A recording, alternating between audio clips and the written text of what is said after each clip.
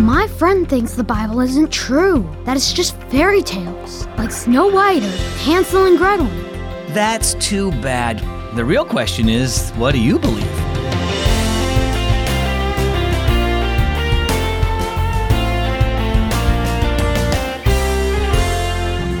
Hi, and welcome to a brand new week of stories and scriptures just for you here at Keys for Kids. As always, I'm Zach. I have a friend at school who doesn't think the Bible is true. He says it was written just to control people. Now, he and I have good talks about it, and I often wish there was something I could say that would convince him otherwise. If you have a friend like that, the best thing you can do is keep sharing God's Word with them and then trust the Holy Spirit to change their heart and mind. Here's what John had to say about that in John chapter 20, verse 31. But these are written so that you may believe that Jesus is the Messiah, the Son of God, and that by believing you may have life in His name.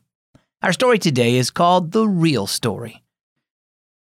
Jonah put his school books down and sat at the kitchen table. He sighed, remembering the conversation he had at school that afternoon. Ram thinks the stories in the Bible, like Jesus healing people and doing other amazing things, are just made up, he told his mother. Same as other fairy tales like Hansel and Gretel and Snow White. He thinks all cultures have made up stories. Mom poured him a glass of milk. Is that what you believe? She asked. Jonah thought for a moment. No, I don't think the stories are made up, but Ram told me a story from India that sounded like a fairy tale. He told me about Lord Vishnu and his serpent who lives forever or something like that. All cultures do have their stories, but the Bible is true and it's for everybody everywhere, said Mom. How do you know? Asked Jonah. Because the Bible is God's Word given to us from the one true God. Even though the Bible has lots of parts and was written over 1,500 years by many people, it is all one story about our Savior Jesus, the Son of God, who died and rose again to save us from our sins. But what do I say to Ram when he claims the Bible isn't true? Jonah's mom sat at the table beside him. For one thing, you can explain that there were eyewitnesses to the things Jesus did.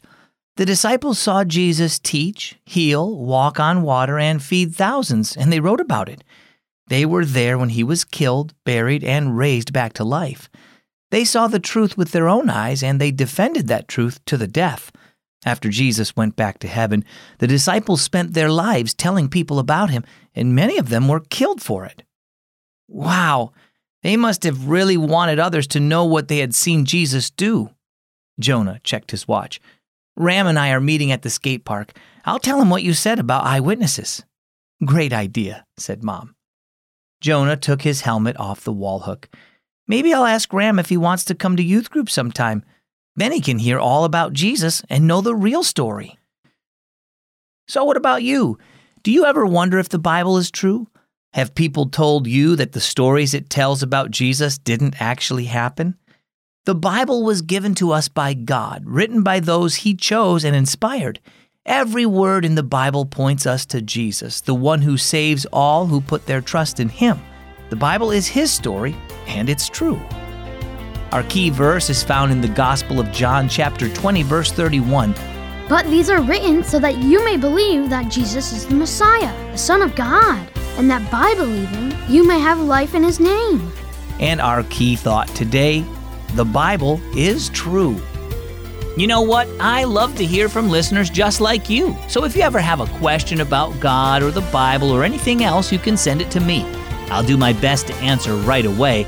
Plus, every time a new issue of the Keys for Kids print devotional comes out, we include some of those questions we receive from kids like you. Who knows? Your question might be in the next issue. So send them my way.